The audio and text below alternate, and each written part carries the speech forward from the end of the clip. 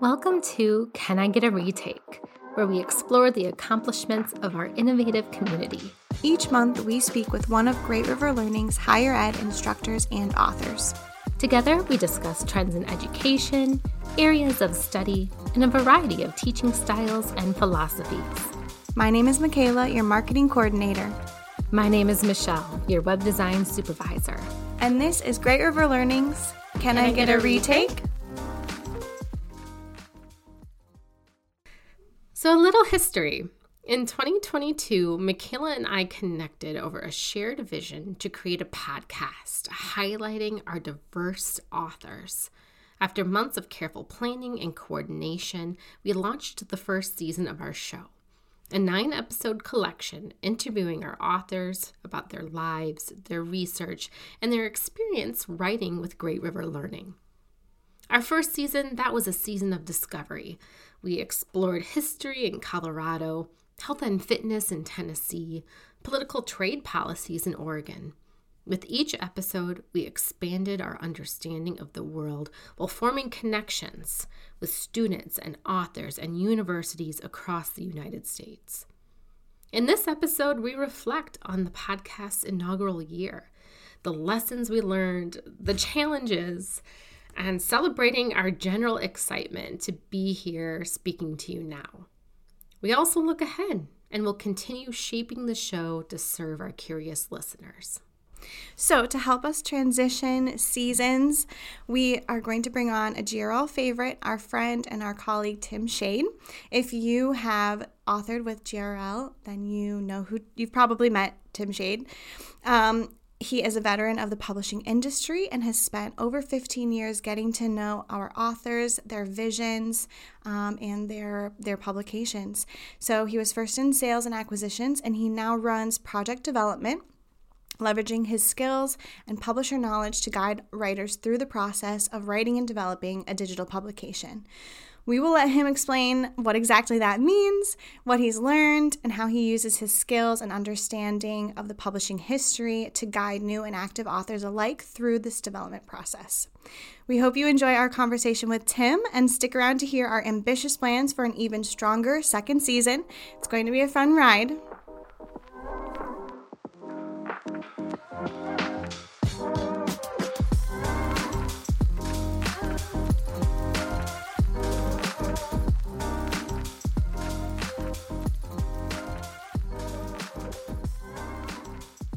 Thank you for joining us, Tim. We appreciate you taking the time out of your day to chat with us and our audience about what it's like to be a project development coordinator at Great River Learning. Happy to be here. Well, can you tell us a little bit about what you do at Great River Learning? Yeah. So my role starts when an author has already met with one of our acquisitions representatives. They've already gone through some of the contractual stages. So they have a meeting.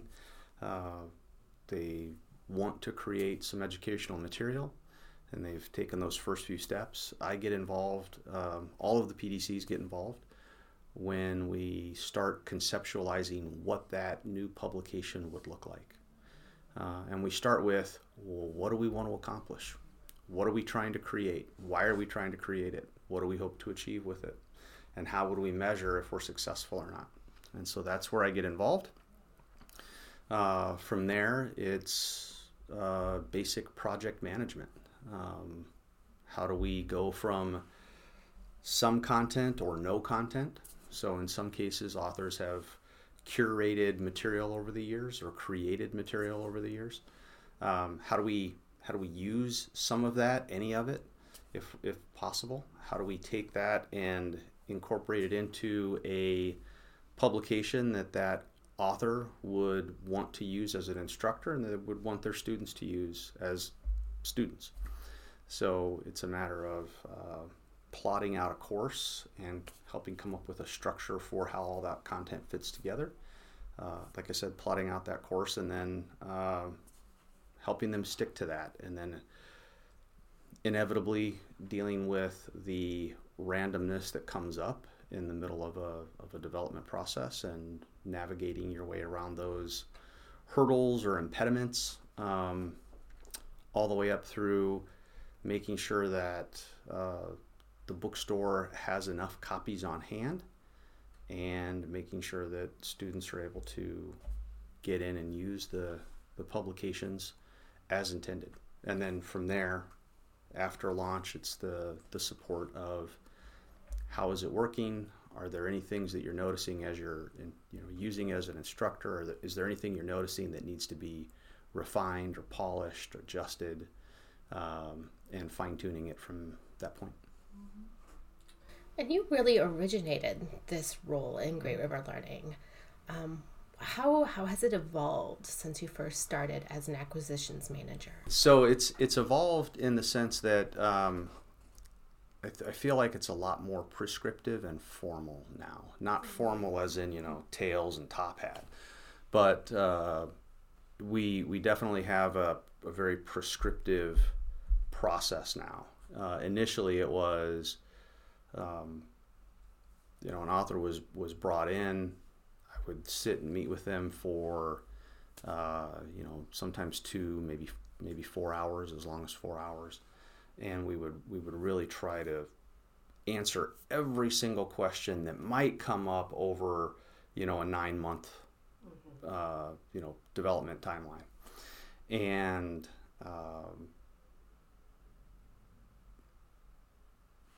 what we've gone to now is breaking that down into smaller chunks and distributing the information as needed, so that it's not A, overwhelming, or B, lost in the chaff. Let's have you as an, from the PDSD standpoint, author, I want you to do X now, and we can worry about, A, B, C, D, E, F, G, all those stages later on. But I need this now so that we can get started. So it's a lot more, I feel as though it's a lot more streamlined. I think it's a lot easier for our authors to wrap their heads around, and I think it's maybe a more guided, handheld process. So instead of, here's the map, enjoy your trip to Europe, it's, okay, let's talk about getting on the plane, let's talk about baggage claim, let's talk about getting on the train, let's talk about getting off the train and making sure you're not accosted in Paris and getting to your hotel. So it's a little bit more guided. It's a lot more guided. Yeah, it's that sustained support throughout the entire process. Yeah. That's come with, that's grown with Great River Learning as we've refined our process. Absolutely. Does it help for the author to have a lot of stuff already created, or does it not really matter? That's a great question. And there isn't a yes-no to that. It depends. In some cases, yeah, it's great if an author has an idea of, or not only has an idea of what they want to use, but they've been using it for years. In other cases, it becomes the biggest hindrance ever, because it anchors them to what they've been doing for years. And in most cases, what we run into is authors who want to substantially shift the way they're delivering the course information. And that means moving away from books that they've used for 15 or 20 years. Maybe they're using the 10th edition now, but they learned as an undergraduate using the 3rd or 4th edition. And so this is a shift for them. And in a similar fashion, they may have a lot of content that they've curated over the years and they've been using, but as they work with us, they start to realize this is actually holding me back. Some of this I can use and some of it I can't. And it's as simple as just looking at their outlines and how their outline changes from conversation 1 to conversation 3 or 4, and even how that outline evolves by the time they're writing chapter 5 or 6. They'll come back and say, hey, I've really got to change the second half of my book because of X. I've really decided I want I tried this in class and I've decided I really want to take this approach. Yeah. So sometimes having a lot of content as you start becomes a hindrance, and you don't recognize it until you're into the process. One of the changes I've seen over the years is authors are now more tuned into how they deliver the course than they were, a decade ago. And we'll actually have some authors, as they're talking with us, they'll intentionally stop the process and say, hey, we've got to pause really quick. I need to go talk with my chair, my dean. I've got to talk with my colleagues, because I'm thinking that we need to redesign the course. Yeah. We need to adjust and shift what our objectives are, because this course has an impact on 4 other courses. Yeah. And as a department, we've been talking about this, shifting some of this. And I'm the first one to start picking at the Band-Aid. Sure. And so if I make this change, it's going to affect, those other courses. And I need to make sure they're aware and that they're supportive of this. Mm-hmm. As we gain an audience of authors or potential authors or new authors, do you have any particular guidance for someone starting off at that early stage when it comes to creating an outline? What do you keep? What don't you keep? What is GRL's role in helping you through this? So our role is to help authors be critical thinkers. So to a degree, it's role reversal, in the sense that most instructors are there to help their students become critical thinkers. And so we help authors become critical thinkers and ask, and it all starts, I mentioned earlier, it all starts with, what are you trying to accomplish? Is this an introductory course that is used as a foundation for all of your majors? And if so, what sort of matriculation concerns do we have as these students move from, biology 101 to biology 102, and then, 205 and 230 or whatever they are? What impact are we having? And if we pull some of that content in earlier, because these are majors, so maybe we bifurcate the classes, and it's a 201 for majors and a 200 for non-majors. Mm-hmm. Not that we're in the business of course design, but if these conversations are happening in the department, on the campus, what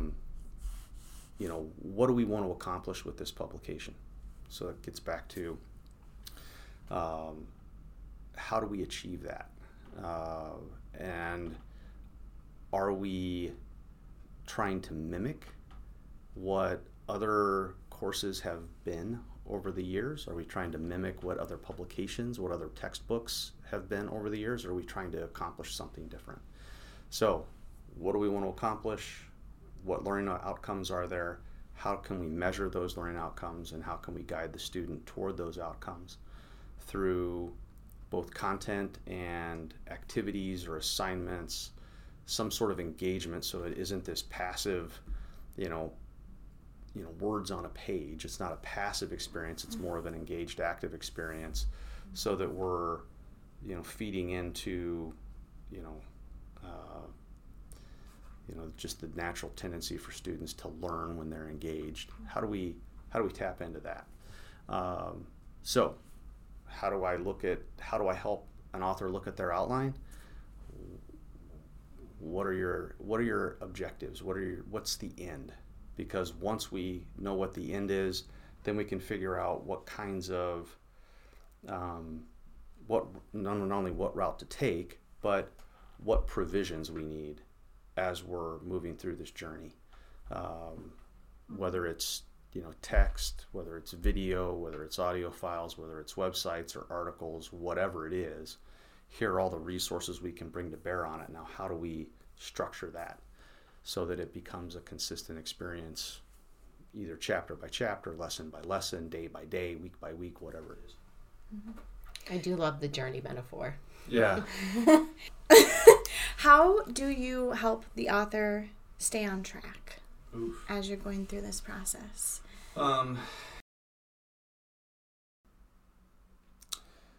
So the first way you help them stay on track is by early on just setting up an editorial calendar or submission schedule. And then you look at that schedule with them and ask, when are your birthdays? When are your anniversaries? When does the semester end or begin? And then you navigate around those anchors in their schedule. You find out if they're taking a sabbatical or if they've got conferences that they go to or some sort of research that they're conducting where they're going to be, like we had one person who would routinely go out in the field, literally out in the field and dig. So, those sorts of things you take into account. So the first way to keep them on track is to make sure that collectively we have a realistic expectation for when content can be developed. You give them their own syllabus. I do give them their own syllabus. From there, it's a matter of making sure that the scope matches that timeline. Trying to write a 700-page manuscript takes more time and requires more energy and effort than a 300-page manuscript. So part of it is really asking, what content are you going to be bringing in and presenting to students? And can any of this content reduce the amount of writing that you're going to be doing? So whether it's solving equations on a whiteboard and videotaping it, or having a short 5 or 10 minute video where you're explaining some concepts instead of trying to explain them over 5 pages of a manuscript. Those are all tactics to help control the scope of the project. From there, so you've got basic timeline, you've got basic scope. From there, it's habit. So and again, this gets back to one of Michelle's first questions, how's it changed? We're more prescriptive now. What we found over the first 5 or 6 years is that authors were typically able to generate a first draft in a 2 or 3 week period. And so we just started setting this arbitrary date, 2 weeks. Let's see how much content you can create in 2 weeks. And then once we gave them feedback on that draft, we would give them another 2 weeks to polish it, refine it, and get started on the next chapter. And so that's become a very prescriptive approach, and it works. Does every chapter take 2 weeks? No, that's not realistic. But it does start the habit. It's like any kind of habit. The journey of 1,000 miles begins with a single step. Well, if I can help you through the first 2, 3, 4, 5 steps and make sure that they're the same, 2.5, 3 feet per stride, then I'm helping you start this journey, this long walk, if you will. And then it's a matter of routine pre-scheduled meetings.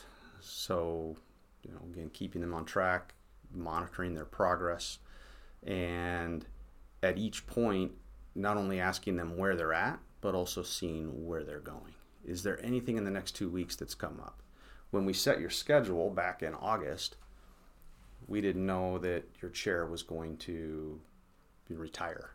And now you're in the process of interviewing new professor candidates so that you can backfill that individual's position so that somebody else can become the new chair, or maybe they've been voluntold that they're the chair, and they have more administrative duties. That wasn't something that we had originally accounted for, and so we've got to account for that. And it's really a matter of what is out in the path in front of you, and how do we navigate around it. Sure. So I feel like that's another great way to highlight the difference between Great River Learning and self-publishing. And there's many different outlets to publish your work independently, but Great River Learning has that very close guidance that's going to get you to the finish line. Yeah, Yeah, we really view ourselves as a partner. You know, sometimes that slips into coach or taskmaster, but we're doing this because we want to help you achieve your goal. Obviously, we've got an interest in developing publications and then selling them to students, but we also want to help you succeed. We want to make a difference. If we wanted just to publish, we'd all be, working for. It's really a matter of can we partner with them and help them along the way. Yeah, it is working with somebody as opposed to, just doing this on your own. If anybody feels as though they're doing it on their own, we're doing something wrong. Right. Because it's the copy editing, it's the permissions, it's the design, it's the web design. There's so many different independent aspects to that. Yeah. Mm-hmm. So we did mention self-publishing, but I'm curious what separates GRL from our competitors in this sphere? I think the biggest piece would be the partnership. We really want to help guide folks through it. We want to help them achieve their objectives. We don't approach the project with an attitude or a mentality of you've got to include this. You've got to cover. I mean, just going back to the outline. If I were working with a traditional publisher, I would probably look at the 4 or 5 other titles that I had in that space, look at their table of contents and say, these are the things we've got to cover. Here's your starting outline. Figure out how you're going to make this unique. How are you going to customize this outline, knowing that you've got to cover these, 17, 18 topics.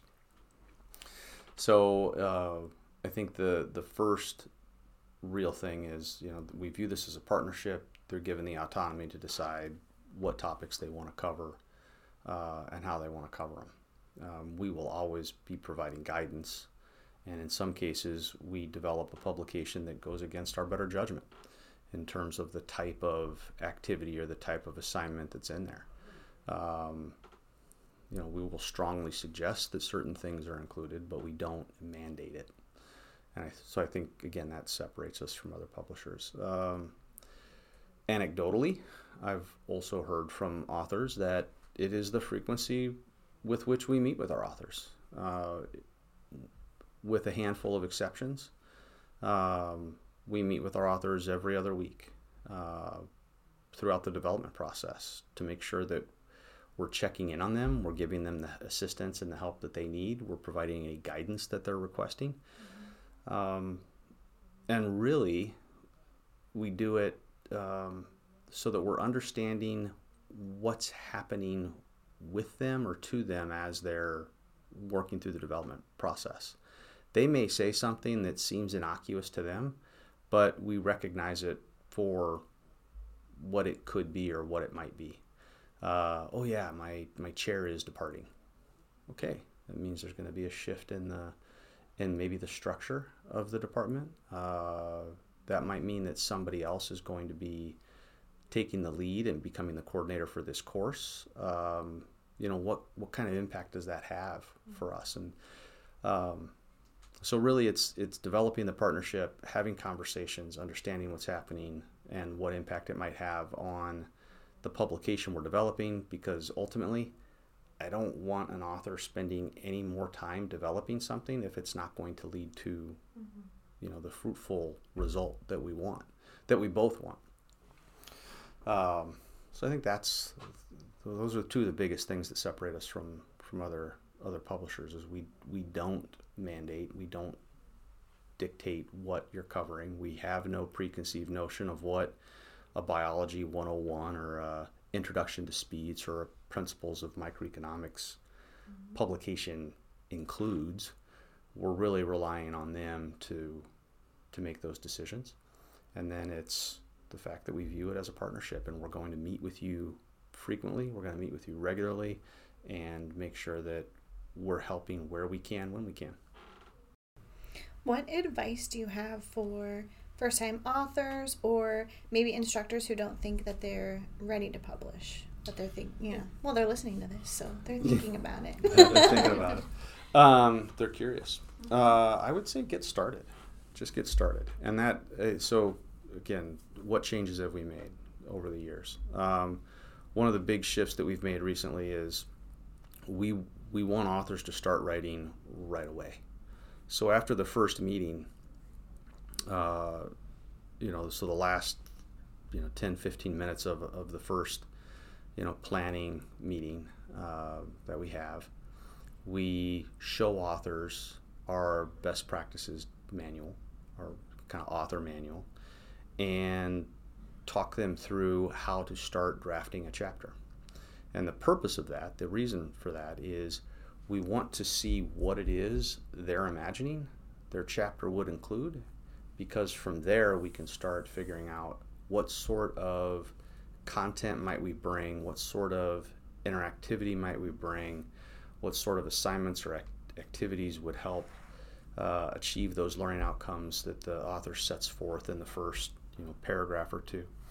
How can what can we do to augment that and make it a better experience for the student, make it a better educational tool for the instructors, and a better resource for those students.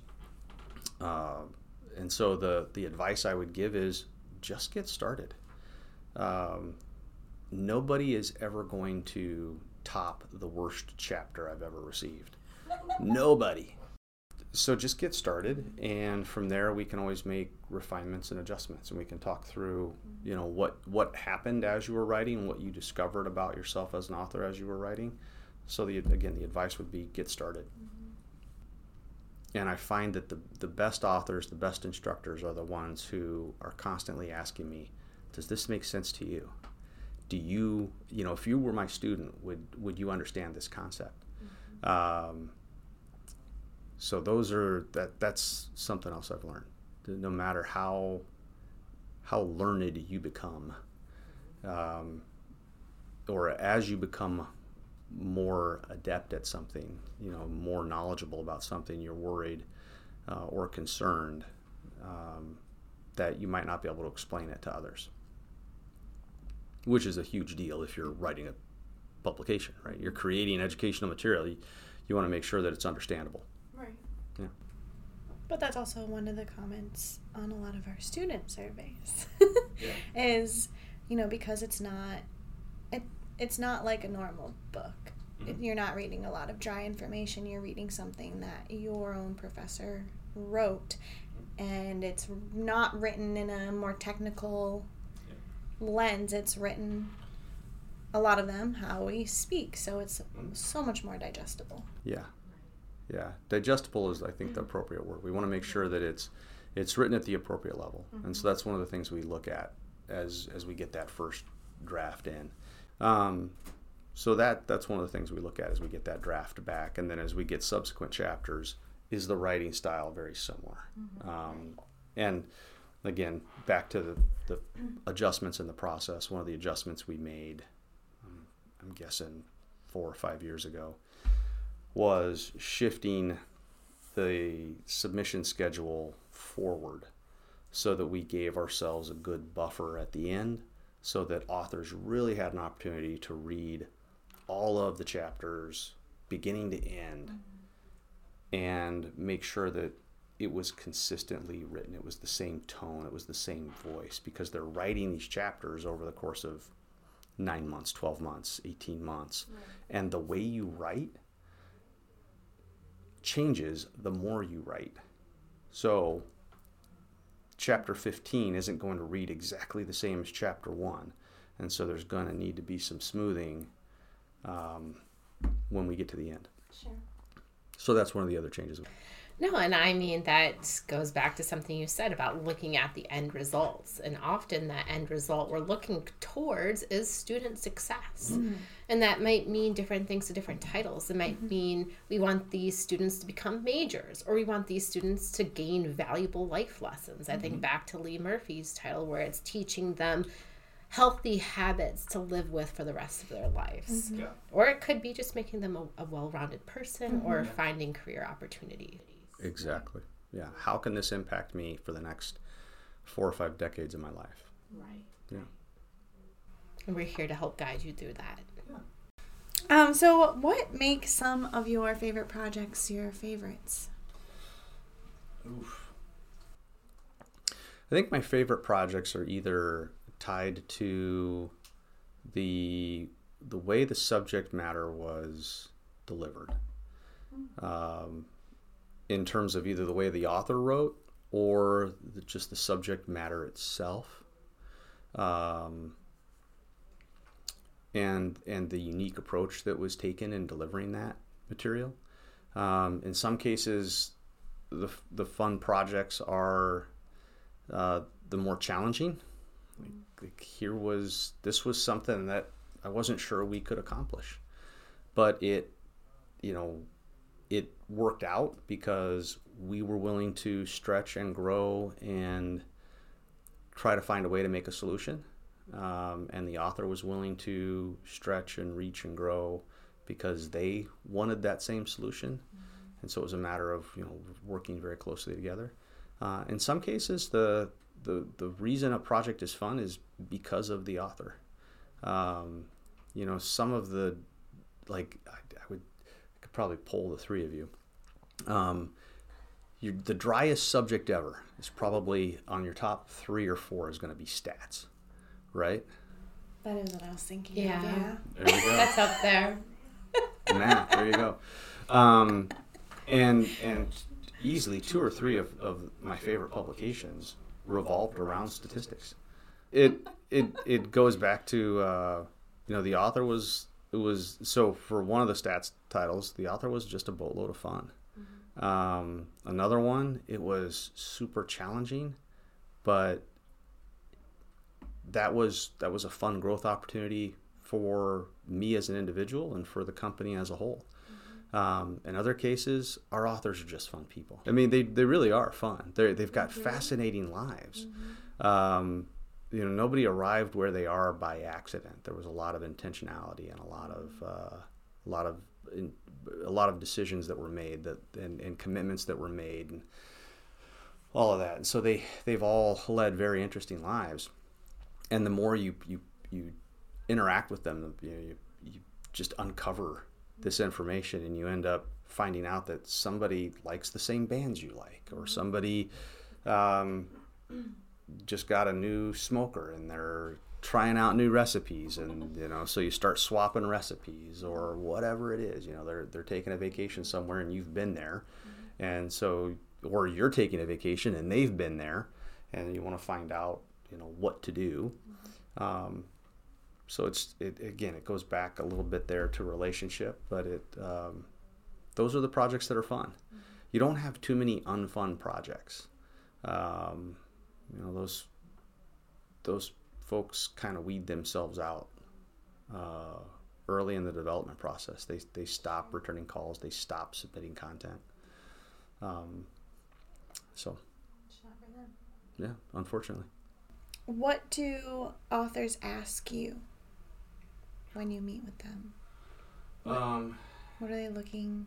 What are they confused about or looking for guidance on? Most frequently, they're looking for, and we touched on this just a little bit, but they're looking for that affirmation, that confirmation of, is this going to be suitable for my students? Is this going to help? Is my writing style too colloquial? Is it too academic? Is it understandable? Would you be able, if this was your exam, if this was your quiz, would you be able to pass it? So I think that's the most frequent question I get. And in a lot of cases, it's, the same author asking the same question with almost every chapter. Sure. They just want to know, is this hitting the mark? Is it going to move the needle with my students? And in a lot of cases, it makes sense to me. I understand it. I can draw a straight line from, the original outline and this chapter's course objectives and the overall learning outcomes as stated in your syllabus. I can see how this chapter applies to it. But ultimately, we won't know until your students are using it. Right. And unfortunately, that's the wait and see, build it and they will come type of advice that you have to give an author. What you might hear me sometimes say to an author is, I'm the perpetual idiot. I read a chapter, I learn something, and then I promptly forget it. That's a good job for you. It is. So that it's a perfect fit. So that I can then evaluate the next chapter without that bias or that preconception of, I've already learned this, I'm gonna skim right over it. Just that's the type of, I think that's the most frequently asked question outside of the how do I even get started. Sure. Yeah. Right. And being in this role in this company for so long, you've seen many different trends in higher education come through and cycle through and come back again. Yeah. And so I'm just wondering, what are some current trends you're seeing in higher education, and how does GRL navigate those or help our authors navigate those? Yeah. So I guess there are maybe 2 or 3 current trends that we're dealing with. One is the use of open educational resources, OER.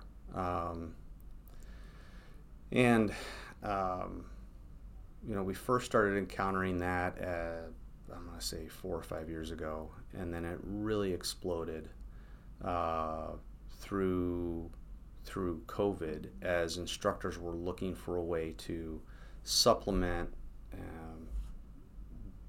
and complement their traditional textbook. They were just looking for more because they knew their students weren't reading, they weren't learning, and so they were trying to evaluate, what is it that's creating this lack of interest in the book. So maybe it's the content itself. Well, let's look at OER. Or maybe it wasn't digital. Well, let's look at OER. So whatever the case, or I just need more. I need a second because I'm not there. I can't hold office hours anymore. It's not easy to hold office hours online. I can't stay behind and answer 5 questions so I can direct my students toward this or the Khan Academy or LinkedIn Learning or whatever it is, right? Whatever it was, YouTube. So that's one shift is OER, and I don't know that I think we're probably agnostic when it comes to OER. It's a great tool in some cases, and in other cases it's got its limitations, and that's true for every publication, whether it's free or not. And so how we approach it is, well, what's going to be best? Well, again, what is our desired outcome? What are we trying to achieve? What are we trying to accomplish? And does something from OpenStax make sense? Or one of the other OER groups out there, does it make sense to try and incorporate it? And how would we do that? What sort of limitations exist? And how do we approach it? Well, we just approach it on a case-by-case basis. I think that's one trend that's happening right now. The other trend that I'm starting to see, and I'm trying to decide if it's really a trend or if it's just 2 or 3 outliers that are coincidentally occurring simultaneously. And that is a real shift in the way the course is being, or way courses are being presented. And there's a part of me that's wondering if it's driven by accreditation, or if it's driven by a desire to be competitive amongst other institutions. But these outliers that I'm starting to observe and wonder if it's part of a larger trend, what they're doing is they're redesigning the course. Course redesigns would occur once every 8 to 12 years. And maybe this is just the 8th or the 12th year for these 3 or 4 courses. Sure. But it's the fact that they've all occurred recently. So part of me is wondering, is this in response to declining enrollment and a desire to try and attract more students to that program. And we're going to make this program or this course and the overall program more efficient, more streamlined for the student. We want to, instead of trying to be the traditional, what is now traditional, 14 to 15 credit hour semester over 4.5, maybe 5 years. Now we're going to make sure that it is, no matter what, it's 14 or 15 credit hours, and you can complete this program of study beginning to end in 3.5 to 4 semesters. We want to be, so they're competing both on making sure that it's economically competitive, as well as once you get out, you are ready to hit the streets and work to pay off any kind of loans you've got, any debt you've accumulated. So the course redesign is a shift. There's a bit of a boomerang going on now, where we saw a lot of videos created, a lot of content that may have been 50-60% video delivered, and it's shifting back now to more text content, less video, because the courses themselves, the instructors, were responding to COVID. I can't be in person. I've got to have that personal contact. Part of what I'm delivering to my students is myself, my expertise, and so they would record a lot of vignettes or longer videos that would we would host and embed within the publication. And we're seeing a bit of a pendulum shift backwards, where the number and amount and length of those videos is shifting backwards because they're back in the classroom. Sure. And they want to avoid this concept of, I'm a course in a box. Or I'm like a Khan Academy, which is, free or relatively free. We want to avoid that perception. We are at the University of Iowa or the Ohio State University or the University of Michigan, whatever. And our courses, our classrooms, our instructors are part of the experience. Right. And this is not something you just pull off a shelf. It's something more than that. And so you're starting to see some of the videos come out because they don't want to be confused. Yeah, you still got to go to class. Right, to get the full experience. Yeah. So,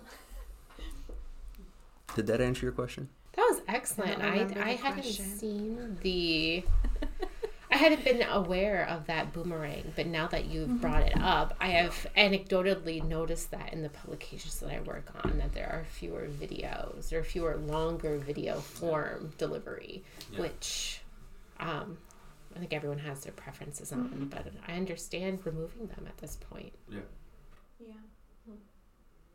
And I think at some point we'll have a little bit of a shift backwards. Sure. Oh, it's a pendulum. Yeah. That's really what it is. Yeah. There's so many trends in higher education that seem like it's just that pendulum. It's gone away, but it'll be back in a new form or take a different form. Before we get to our last question, I suppose, is there anything on your mind that you'd like to express to potential listeners? For current authors, hey, let us know how things are working. Just because we've developed this publication and students are using it doesn't mean we're done. And I'm not sure if it was said in your first meeting with one of our acquisitions folks, or a second meeting, or if it was in a meeting with one of the PDCs or myself. But that message is out there, or should be out there, that we're never really done. We're constantly evolving and shifting and changing because your students are shifting and changing, and in some cases the course material is shifting and changing. Imagine a political science title that was written 4 years ago. What is it? How many indictments and court cases are in the rearview mirror from 4 years ago that weren't in that edition? Right. So you've got all sorts of updates to make. For former authors, I would say, reach back out. Maybe things weren't quite right back then, but we can definitely reevaluate where they're at now, and see if we can't make it work. Maybe our process has evolved and it's changed and it's shifted, or maybe there was some functionality that wasn't present 10 years ago that is now. Again, maybe there was something in your life that was, hindering you, or, that required more priority, more of your time then than there is now. Perhaps you had a 4-year-old who was going through T-ball, and guess what? 10 years have gone by, and that, 4-year-old is now 14 and doesn't need to be driven to every practice because they've got a school permit and they can drive themselves. So for future authors, I would say just get started. I said that earlier. Take a chance, get started. You'll never know unless you try. Well, our last question that we have for you, Tim Shade, is an inversion of the question we usually ask our authors. So you usually end it on the note of "you're wrong," which is their chance to rant about some kind of misconception going on in their discipline. We actually want to have you do a "you're right." So what are you seeing right in terms of trends in higher education and tech today? Oof. You're right. Trends in tech and higher education. Well, I think so. I touched on this briefly earlier, and that is, I think it's a good opportunity. I think I'm seeing, maybe it's a trend, maybe not, where instructors and departments are asking, do we need to redesign this course? Do we need to do something different to better serve our students? So I think that's one thing that's a big step in the right direction. You cannot continue teaching biology or math or whatever the same way you've taught it for 40 years. So redesigning it, I think, is a good step. I think another good step in education is, and it's not moving as quickly as I would like to see it, is this commitment to a 4-year undergraduate program. Can you go from first day freshman to graduating and contributing to society in 4 years, building your future in 4 years? And for a lot of folks, myself included, that wasn't the case, and it would have been nice, had it occurred that way. I